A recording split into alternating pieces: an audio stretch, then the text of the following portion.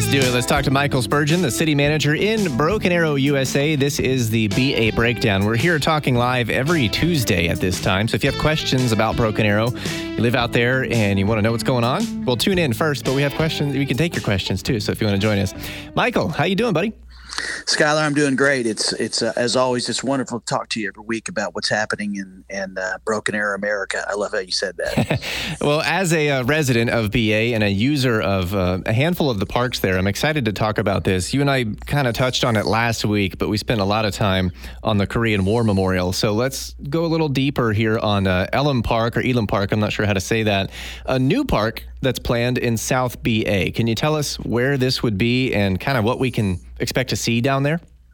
It is called Elam Park, and it is a proposed 50-acre park that's going to be behind the Aspen Creek Elementary, which is off of Florence between Olive and Aspen.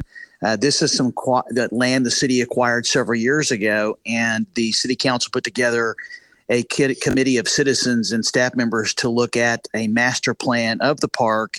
And I'm very, very pleased to announce that at the last council meeting, the mayor and council approved a contract with Voy Construction to begin phase one of the 50-acre park.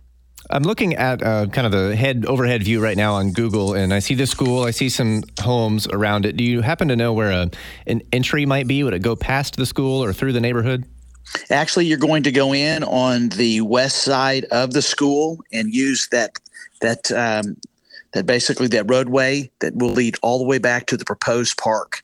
So it's actually going to be what I would call to the north or behind the school there. Gotcha. Looking at the kind of the early rendering here, I see some playground equipment, plenty of parking, and places just to kind of hang out. What other attractions might be at this park? Well, let's talk about phase one, because this is what is reality right now. Then I'll talk a little bit about the future. Phase one is going to include what we're calling a destination playground.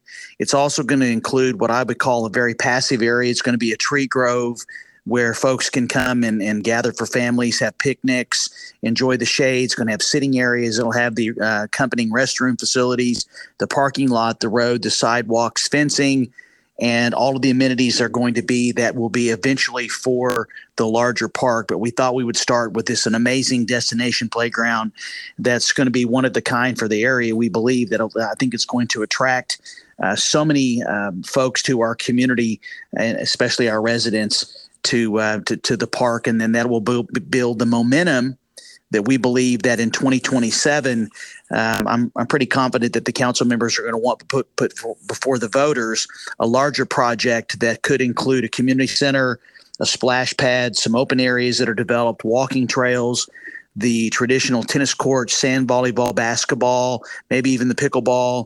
Could even include a skate park, some water gardens, and so much, much more. And so we're hopeful that this phase one will be the beginning of a master plan park, not only for that part of our community, but just another great amenity that Broken Arrows will now have at their disposal for both passive and active recreation. You mentioned Voy Construction, and I like the way it was written on the city's Facebook post. Our KRMG listeners like to know where their tax dollars are being used, and the post says that they submitted the lowest responsible bid, $4.3 million. Can you take me just kind of quickly through how that works? So I'm guessing cheaper bids came in, but you're not just going to pick the lowest because you're not going to get the quality. Well, actually, we have an engineer that puts within the engineering construction department, and our consultant, they put together an engineer's estimate based on all the improvements that we've put out to bid. And then there are sealed bids that are submitted by those that are interested, and then those sealed bids are reviewed by the engineering construction team to determine which one most closely meets the specifications that were prepared as part of the bid package. And then a contract is awarded by the governing body for the company that most closely met those specifications. And that was, in this case, that was Voy Construction for $4.3 million, with the majority of those funds coming from the 2018 general obligation bond package that was approved by voters. And if I could, Skylar, I'd like to mention one more exciting feature of this, because the public's going to be hearing a lot about it.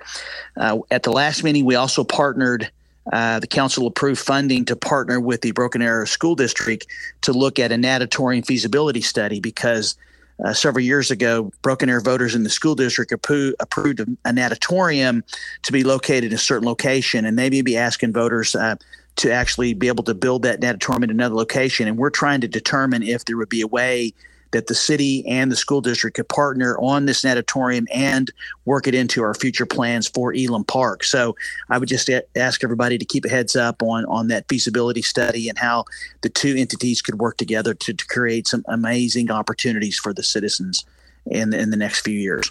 Let's go north a little bit to the Rose District, where this Saturday, exciting day, the farmers market season begins. And as I understand it, I'm trying to wrap my head around the calendar here, but you can probably help me through it. We're starting back here on Saturdays, but we have a second day. Is that going to continue as well? Oh, absolutely. Let's go back in time. And when the market first opened in 2003, which were 20 years, hard to believe, we started with 10 vendors. And I am super excited to announce that this season starts this Saturday, April 1st, no fooling. And we want to make sure that everybody comes out. We have 86 vendors that we have accepted this year. We have space for between 50 and 55 vendors, and we're going to rotate those vendors based on the crops that they provide throughout the year. And because of the success that we had on Tuesday nights, we're going to be keeping the Tuesday evening market. So we'll be open on Saturdays from 8 a.m. to 12 p.m. and then Tuesdays from 4 to 8 p.m. because we heard our customers tell us how much they love that Tuesday night in addition to Saturday. So Broken Arrow, once again, is going to be the place to be for the farmers market. You can't find overall a better place to be on either Saturday and on Tuesdays. We encourage everybody to come out. Michael Spurgeon, the Broken Arrow City Manager. This is the BA Breakdown. We'll do it again next Tuesday, just after 5 o'clock. Michael, take care. Take care, Skylar. Have a great week.